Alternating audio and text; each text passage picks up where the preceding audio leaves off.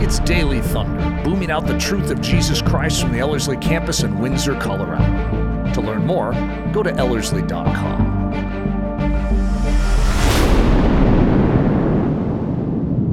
Well, this is officially the last session or study in this particular series. And we've been walking through this idea of life in the Word and just kind of want to put a bow tie of sorts on the whole concept. And just want to kind of focus us in one particular direction just as we're wrapping things up here.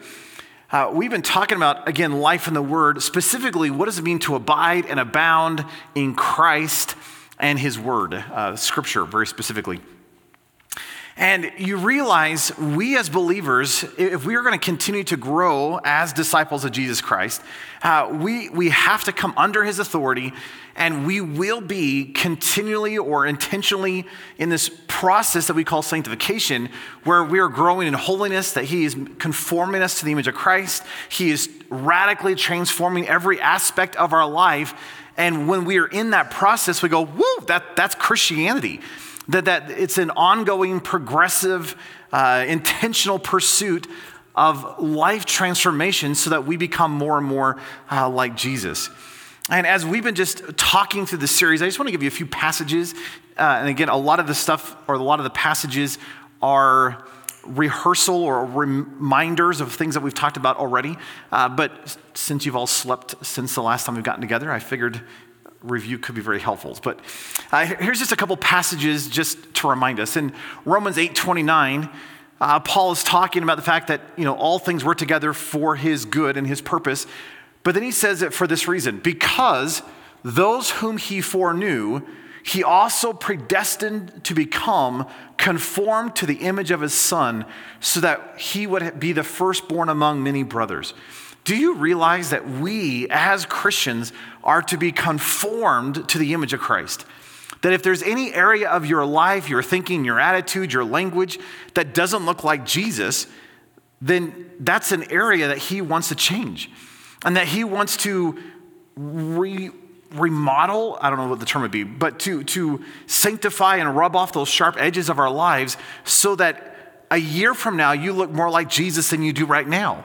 And if you look back 5 years ago, hopefully you look more like Jesus now than you did 5 years ago.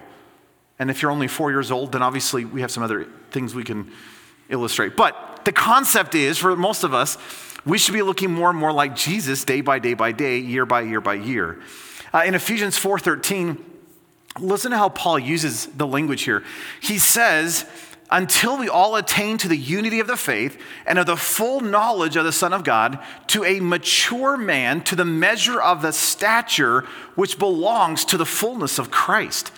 Do you realize that what he is growing us up into is what Paul says is a full maturity? It is a completeness in Christ. And if you're fully complete in Christ, please raise your hand. See, it's unanimous. None of you. None of us are complete. We all have areas to grow, including Eric, both of them, right? So can I encourage us that God is wanting us to be in this process of continually being transformed by His Spirit. A few verses later, Paul says in Ephesians 4:15 that we are to grow up. In other words, hey, we are maturing, we are developing, we're going deeper, we're growing in all aspects into Him who is the head, that is Christ. In other words, if you were to look at your life, could you honestly say, yes, every area of my life is being grown up into all aspects into the fullness of Christ? In other words, if you were to scrutinize my life, every area is looking more and more like Jesus. And though I'm not complete yet, though I'm not fully mature, I am growing and I'm more in Christ, and I have more aspects of my life looking like Him now than I did even a year ago. In Colossians, Paul said it this way, chapter 1, verse 28. Paul says, Jesus we proclaim, admonishing every man and teaching every man with all wisdom, so that we may present every man complete in Christ. Do you realize, again, this is Paul's burden, that we would be complete in Jesus Christ, fully mature, growing. Or as he says earlier in verse 18, so that Jesus in everything would have first place. Or as the ESV says, that in everything he would be preeminent. So as you look at your life, can you honestly say that, yes, Jesus has first place in my life? Yes, in every aspect of my life, he's growing and deepening and maturing and transforming me so I look more and more and more like Jesus. Because that should be the reality of the Christian life. We've talked about this countless times. But you do realize that everything that we need is found in the Word. The Word of God in person, whose name is Jesus, and the Word of God in text, which is the Scriptures. And I was compelled to bring this up because I think I have to put it in every single message. But 2 Peter 1, 3 through 4, which is a great passage. So until you memorize it, we're going to keep going over it. But listen to what Peter says. He says, seeing that Jesus' divine power has granted to us everything pertaining to life and godliness through the full knowledge of him who called us by his own glory and excellence. For by these he has given or granted to us his precious and magnificent promises, so that by them you may become partakers of the divine nature, having escaped the corruption that is in the world by lust. I love what Peter says, that every single thing that you need for life and godliness is found in one place, Jesus. And if you can think of anything that you need outside of life and godliness, please come talk to me. Because I cannot for the life of me think of one single thing that I might need beyond life and godliness. And Peter says, do you realize that as a believer, everything that you need for life and godliness is found in Christ? And then not only that, he goes on and says, and he has given us, if that wasn't enough, which that would have been sufficient. But if that wasn't enough, he has given to us his precious and magnificent promises, so much so that we as believers get to be a partaker of the divine nature, which does not mean you become God. Praise the Lord. But it does mean that somehow you get to have access into the very near dear presence of our King, that you get to somehow share in his life. Isn't that phenomenal? How this idea in the passage, this exceedingly great and precious promises, do you realize that as we come into the Word, and we've been talking through this idea of living in this book, but do you realize that as you come to his Word, that there is overwhelming promise that you can take to the bank? That these are guaranteed, these are sure, they're absolutely guaranteed. I mean, you can stand upon these things and say, hey, I know for sure that whether or not I've seen it in human history, I know this is guaranteed. And just, again, look at this in 2 Peter 1:4, I just read it. But listen to this again. Jesus has given to us his precious and magnificent promises. Isn't it interesting how many of us, we read through scriptures and we nod along and we're like, yes, amen, praise the Lord. And, we put them on the refrigerator and we sew them in our little doilies, or I don't know, whatever the ladies do. Obviously, that's not what I do. It's like, we hang them all over the place and we have these grand statements, and yet how many of us actually are holding tight to that reality of saying that is true? God's word said it, and I'm going to actually begin to put it into practice, because whether or not I've ever seen it, I know he cannot lie. And if God cannot lie and he's made these exceedingly great and precious promises, well, then they're sure. They're guaranteed. The New King James translates it this way, that Jesus has given to us exceedingly great and precious promises. Do you realize that's true in your own soul? That if you are a believer, you have promise. I love what Jesus says in Luke chapter 11. This was Oswald Chambers' favorite passage, he said. And it all comes down to the very end. But just, and you know the passage, but just, I want you to listen to this. Jesus is talking and he says, I say to you, ask and it will be given to you. Seek, guaranteed you will find. Knock, absolutely, it will be open to you. And then he goes on and says this, for everyone who asks receives, and he who seeks finds, and to him who knocks it will be opened. But what father among you, if his son asks for a fish, will give him a snake instead of a fish? Or if his son asks for an egg, will give him a scorpion? if you, get this, who are evil, know how to give good gifts to your children, and then here was Oswald Chambers' favorite statement, how much more will your Heavenly Father give the Holy Spirit to those who ask him? Do you realize that what God is building you up into as a believer is to look more and more like Jesus, to be more and more holy, to be more and more godly, to be more and more Christ-like?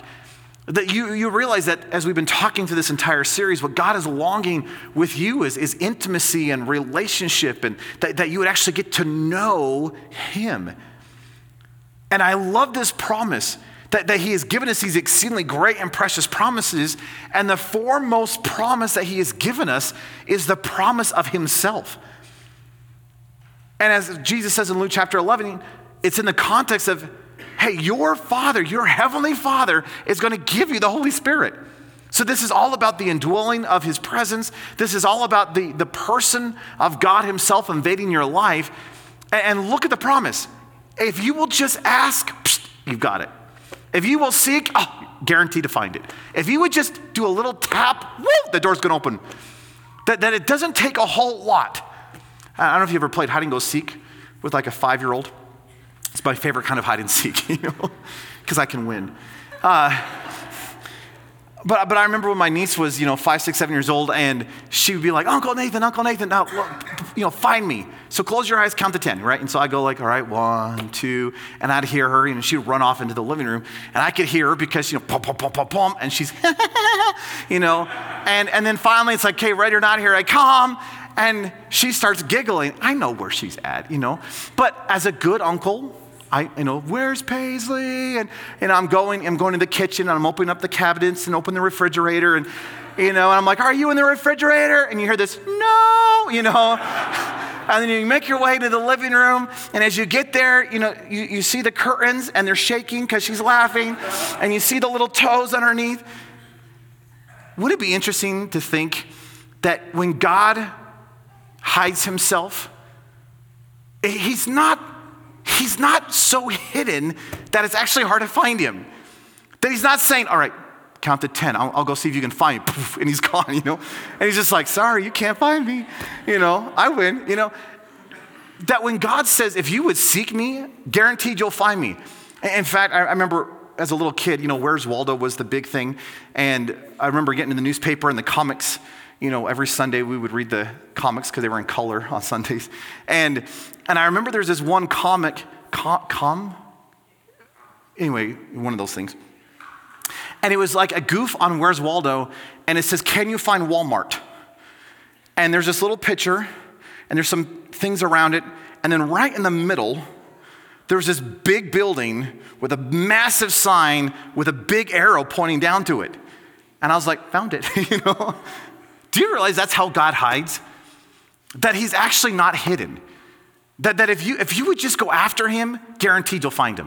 I mean, if you would just knock even just a little thing, the door's going to explode wide open. I mean, if you would just go, God, and he's just like, here I am. I don't know about you, that is encouraging to me. Because I think for a lot of us in the modern church, we just presume that God is out there somewhere and he's hidden, and we've got to bust down the gates of heaven to somehow gain his attention. And yet the promise in Scripture is just ask. I am right here. In fact, that's affirmed in Hebrews chapter 11, verse 6. Listen to this. And you know the passage well, but without faith, it is impossible to please him, for he who comes to God must believe that he is, and that he, God, is a rewarder of those who diligently seek him. So the promise in Scripture, again, he's given us these exceedingly great and precious promises. The promise in Scripture, the primary promise, if I can say it that way, is himself. And if you would diligently go after him, the promise is God will reward that. Well, what is he going to give me? If I go after him, am I going to get riches? Probably not. Oh, if I go after him, do I get a mansion? No. Hey, if I go after him, get off that stuff. Because if that's what you're going to God for, then you're actually not seeking him. Isn't it a beautiful reality that the promise of Scripture is that if I would just diligently go after him, the reward of doing that is that I get the very thing that I seek. I get him. Isn't that phenomenal? So as we're talking about this idea of life in the Word, do you recognize that God wants you to know him more than you want to know him? And yet he's not actually hidden, folks. There's a promise in Scripture. He's given all these exceedingly great and precious promises that if you would just go after him, if you would just seek, if you would just hunger and thirst after him, he will fill you. I mean, if you would just crave him, he'll fill you up. Isn't this encouraging? Someone? No one? I'm just kidding. Thank you. So throughout this whole series, we've been talking about this idea of knowing God, not just knowing about God, but actually knowing God. Again, somehow we've got to progress beyond the academics and the information and begin to know God in intimacy. And earlier in this whole series, we were talking about that word gnosko, that this idea that we can actually intimately, experientially, relationally know our God. And so here's the question. If the whole idea of living in the Word is somehow knowing him, how on earth are you going to do that? And I just want to give you two quick ideas. As we're looking at this idea of life in the Word, I really want to impress two things upon you. One, you have got to know your God. In Psalm 46, verse 10, it's a passage you know well, but the psalmist says, "Be still and know that I am God." The word there, know, in Hebrew is the equivalent to the Greek word gnosko. So God says, hey, you can know me. I mean, you can get wrapped up in intimacy and relationship with me. Oh, how am I going to do that? Be still. Now, I don't know about you, but I hear that and I go, nah, I'm busy. Be still seems like pulling teeth. It's like, I'll be still when I'm dead, But the word be still, it actually has this idea of to cease from labor. It has this idea to loiter. Isn't that a great way to say it? It's to be free from labor or to give oneself to a thing. It's to be unoccupied. It's to sink, to relax, to let go. In other words, it's to basically remove all of the distraction so you can do the primary thing that you're supposed to do. Could you just rest? Could you just let everything else go for just go after God? I don't know if you recognize this, but we live in a very distracted culture. I mean, with all the beeps and the buzzes and the dings, and I mean, we are constantly surrounded by noise. I was looking up the recent statistic. The average American, just ponder this, the average American watches between 6 and 8 hours of entertainment a day, which is a full-time job. I mean, we are distracted, folks. I looked this up yesterday because I thought it was interesting. The average American touches their cell phone over 2,500 times a day. That's like the average. Like the high-end users are well over 5,000 times a day, which means, just think this through, that the average person with a smartphone touches their smartphone over 1 million times a year. Now, I love my smartphone. In fact, I guess that counted for probably 2 or 3 touches. But I'm not downplaying the smartphone because I don't want to get mine up yet. But I'm not saying they're bad or evil. What I am saying is, do you recognize how distracted we are with the beeps and the buzzes and the swipes? And I got to look up one more thing. And again, I don't know about you, but it's like you can never just watch one YouTube video because there's always that new cat video you have to, watch. And, if you're on Instagram, there's always that like, well, what if there's one more cool story? And, Bella Marketplace is always having her new thing and I want to see what she's doing, and, whatever else that you look at. And I'm not saying any of this is bad, but do you realize we are so distracted? And yet God says, if you're going to know me, somehow you're going to have to push pause. And you're going to have to calm down, and you're going to have to focus. And I don't know if we in this culture know how to do that. But yet God says, if you actually want to know me, and you want to get tight in a relationship with me, and you actually want to gnosko me, that's going to require time. The way you build any relationship is you have to spend time with them. And God says, wouldn't it be phenomenal if you got to know me like that? I gave this quote earlier in the series, but A.W. Tozer said it this way: "It is well that we accept the hard truth now." Now, I think that's funny because he was writing decades ago, right? We're talking about like the 50s and 60s. And Tozer says, now this is a hard truth in our day. I'm like, buddy, you have no idea. But if he had to accept the hard truth then, how much more do we need to accept the hard truth now? And it's this: the man or woman who would know God must give time to him. They must count no time wasted, which is spent in the cultivation of his acquaintance. In other words, any moment that you spend getting to know God is never wasted. Do you realize that has eternal ramifications? That any time that I spend getting to know my God, that enhances my life forever. I mean, that increases my intimacy with him on the long run. And so Tozer says, hey, yes, it's hard, but you're gonna have to spend time with God, but don't count it a waste because it is the best use of our time. So can I encourage you, as we're talking about life and the Word, could you get to know your God? Would you get to know his nature, and would you get to know his heart, and would you actually have that perspective, that mind of Christ that he wants to give you? Would you let him transform your mind so you can think and live and act like he wants you to live? Well, how am I going to walk by faith? How am I going to trust my God in the days in which we live? Do you realize how much easier it is to walk by faith and to trust our God when you actually know the one to whom you trust? That if I'm just walking by blind faith and he asks me to do something crazy, it's like, well, I don't know, can I trust? But man, if you know his nature, if you know his faithfulness, if you have seen what he's done in Christian history, and you know that he doesn't change, so if he was faithful then, he is faithful now, and he will continue to be faithful in the future, then when he asks something crazy in my life, okay, I don't understand it, but I trust you. Why? Because I know you.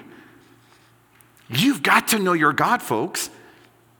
So would you get to know his heart, and would you get to know his mind, and get to know his nature, and get to know his passions, and I've mentioned this a couple of times to some people, but one of the best things that I have done this last year is over this summer in Daily Thunder, we were walking through the Behold Our God series with the names of God. And for me, that was such a blessing to my soul, because a name biblically wasn't just a name. It's not like just calling someone Bob or Susie or Josephine or whatever. That a name is symbolic, or it's a picture of character and nature and reputation and heart, passions, all that kind of stuff.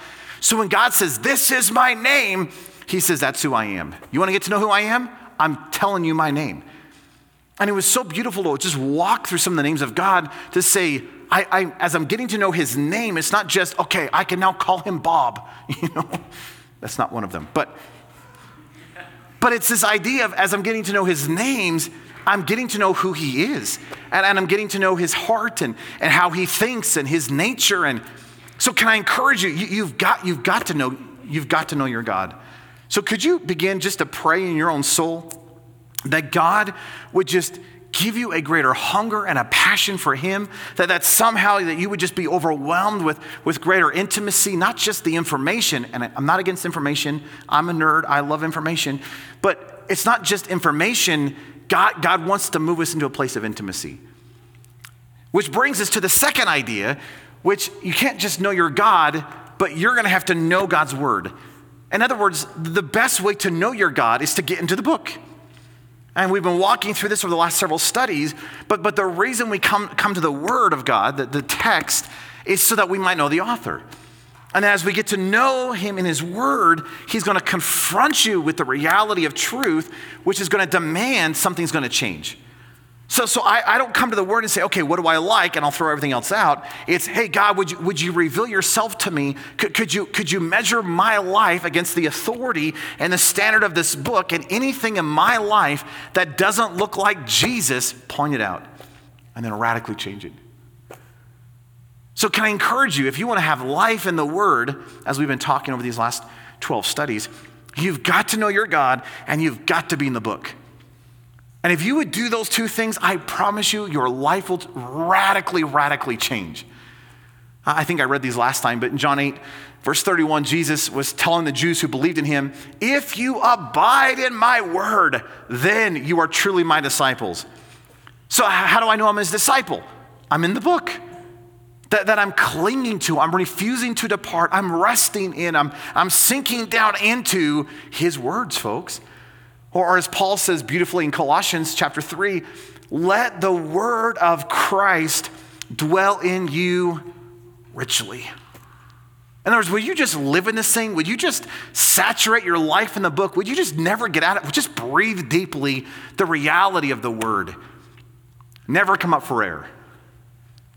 And I don't know about you, but I want that. I really do want that.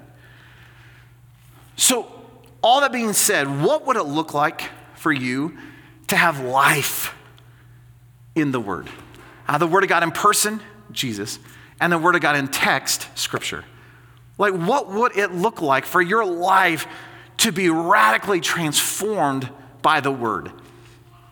Last night I was walking through a webinar with some of our world, and one of the things I mentioned is with spiritual growth and discipleship, you realize that discipleship is lifelong, that you never graduate from discipleship. It's not like, you get so far into it and you get a little diploma and you're like, finally got that one done, now I'll move on to something better. You never graduate from discipleship. You are always a disciple, which means spiritual growth, the sanctification process, the growth of holiness is going to be lifelong. Which means that he's going to be conforming and transforming and deepening and maturing you in every area of your life. That Christianity is not a Sunday morning thing, folks. It's an everyday, every area of life thing that should be radically changing and transforming every aspect of my thinking, my language, my attitude, my thought life, my actions. Everything in my life should be looking more and more and more like Jesus. Now, I think I've read this passage probably 12 times already in this series, but I'll read it one more time. In John 15, Jesus said, I am the vine, you are the branches. He who abides in me and I in him, he bears much fruit. Get this. But apart from me, you can do nothing. And we've already looked at, what the Greek word for nothing means. It does mean nothing, right? If anyone does not abide in me, he is thrown away as a branch and dries up, and they gather them and cast them into the fire, and they are burned. Do you realize that as a human, there are only two options for you? You are either going to bear fruit, or you will be fuel. It's either fruit or fuel. Those are your two options. Are you getting this? Because either you will abide in Christ and his life will be yours, and that life will flow into you as a branch and you will produce fruit, or you will be dead. And the only thing good for you is throwing you into the fire. So again, what would it look like for your entire life to be like, okay, I'm going to hold tight to that vine. Now, when do you stop abiding in the vine? Never. Because the moment I quit abiding in the vine, I'm only good for fuel. I'm only good to be burnt up. So the reality then of the Christian life is I am always abiding. I'm always living according to his life. That this is not about me. This is not about my ability. This is not about my talent. This is not about my wisdom. Praise the Lord. That this is not about me or you at all. This is about, hey, would you allow the God of the universe to invade your life and do something in and through you that you, in and of yourself, cannot do? We call that Christianity. Which should be encouraging for most of us, because you don't have to be talented. You don't have to be smart. You don't have to be good looking. No one's getting excited. That's phenomenal, folks. That is so encouraging to me. In other words, you don't have to have this figured out. Well, what do I need? I just need the God of the universe to invade my life. And it's in my overwhelming helplessness and my dependency that his overwhelming sufficiency comes to meet my every need. And I live by his grace. I live by the infilling of the Holy Spirit. And it's in this reality of the Christian life that is the Christian life. So it's not me doing good things for God. Whoa, isn't he lucky? This is, God, I can't do anything outside of you. Hey, I've got to abide in you. And so God, would you do something in and through me? In Colossians chapter 3, here's how Paul writes it.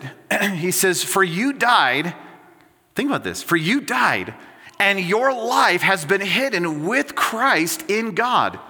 And when Christ, who is our life, is manifested, then you will also be manifested with him in glory. Do you realize your life is not your own? That you are now in him. And now you are living by his life.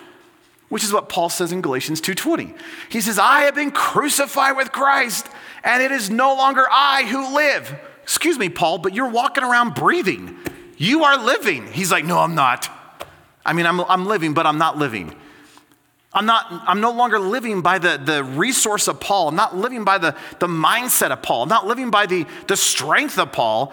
He says, Christ lives in me.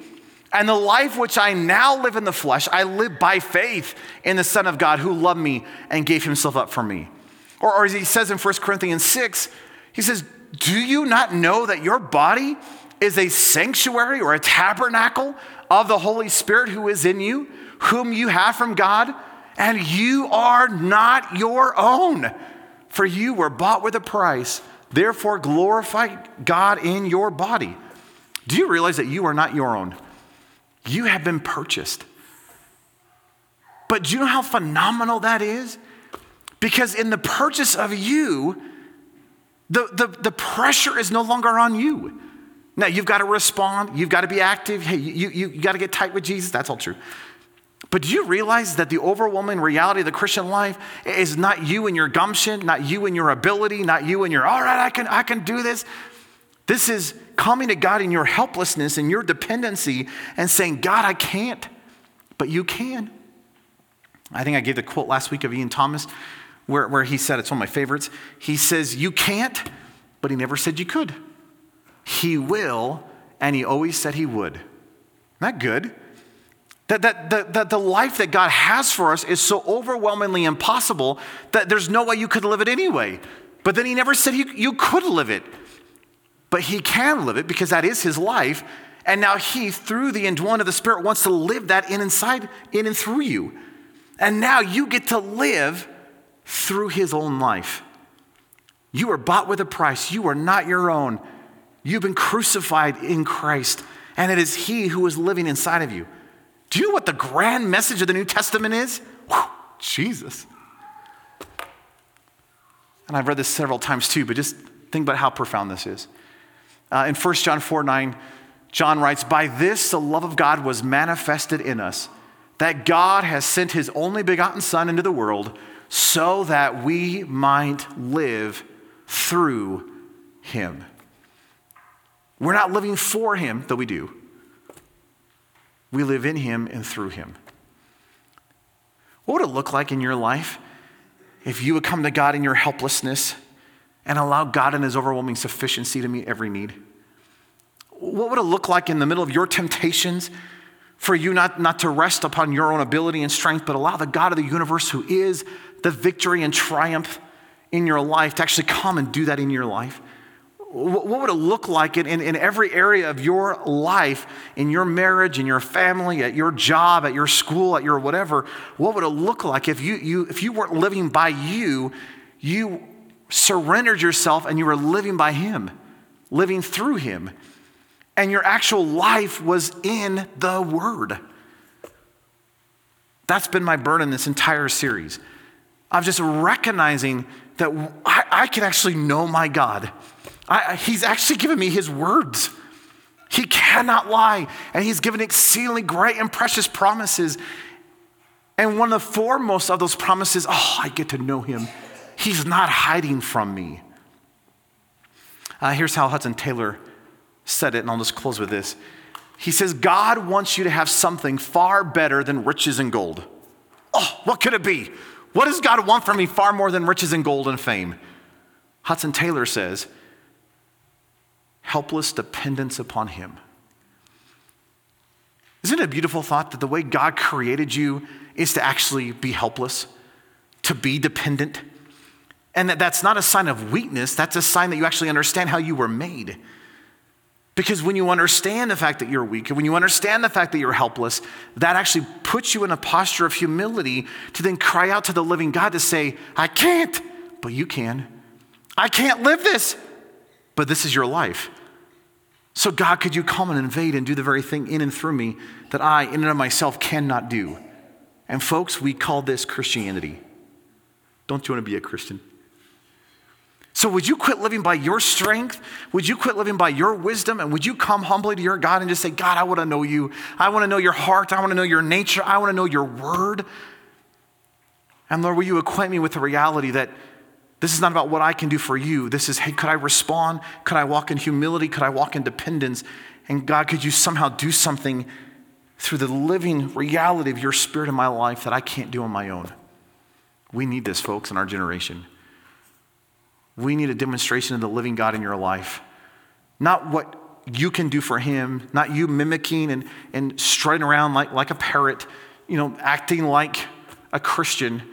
We need a demonstration of the living God in your life, whereas Ian Thomas said that the only explanation for your life would be Jesus. Let's pray. Oh, Lord, I want to live such a life that when someone looks at me, the only way they can explain how I live is you. Lord, I don't want my life to be explained in terms of talent or wisdom or ability. Lord, somehow could you do something so radical in and through my life that it dumbfounds the world around me. And Lord, I just want to admit this evening that I am helpless. I can't. Lord, the standard that you have set is far too impossible for me to live. And yet you never said I could do it. Lord, how phenomenal is the reality that the life that you are calling me to live is not my life, it's your life. And if I would just walk in utter surrender and dependency, if I would just abide in you, the very life itself, then the impossible life becomes possible, because somehow I get to, and like in that Argentinian tango dance of love, somehow get to participate with you in your life, that I get to share in the divine nature, that somehow you, through your Spirit, begins to produce your life in and through me. And yes, I participate, I get that. I get to obey, I get that. But Lord, I don't want to live just a normal, ordinary human life. Lord, I've been bought with a price. I have been crucified with Christ. So Lord, I somehow could you take me to a whole nother level where the life of Christ becomes mine, and then I get to live through you. And Lord, what our generation desperately needs in my mind is a demonstration of you. They don't need more rules. They don't need more religion. They need Jesus. And so, Lord, could you demonstrate your life through us? And Lord, just in our moment to moment, day by day, hour by hour reality of living, could you somehow allow us to experience what it means to have the fullness of life in you, because you are life itself. Love you, Jesus. And Lord, we just want to worship you. We don't want to sing a song. Somehow, Lord, we want to see you and worship. We love you. In your precious name we pray. Amen. Daily Thunder is a listener-supported production of Ellerslie Discipleship Training. At Ellerslie, we are laboring to rouse the Church of Jesus Christ out of its lethargy and build brave-hearted Christians for such a time as this. If you'd like to learn more about Ellerslie, our discipleship programs, or support the ministry financially, please go to Ellerslie.com to learn more. Thanks for listening.